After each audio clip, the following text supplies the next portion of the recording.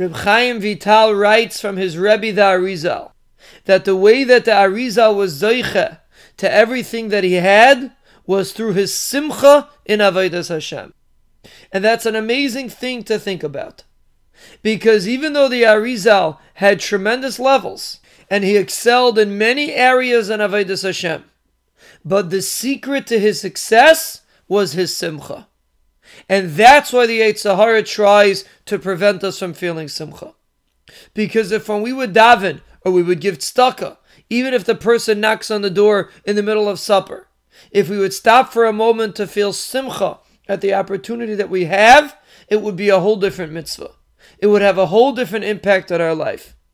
Shabbos, tefillah, every mitzvah that we do, when it's done b'simcha, it is a totally different mitzvah. And all it takes is some effort. The Sfarim bring that when the Maharil would learn, he would put a pile of money in front of him, simply to feel simcha.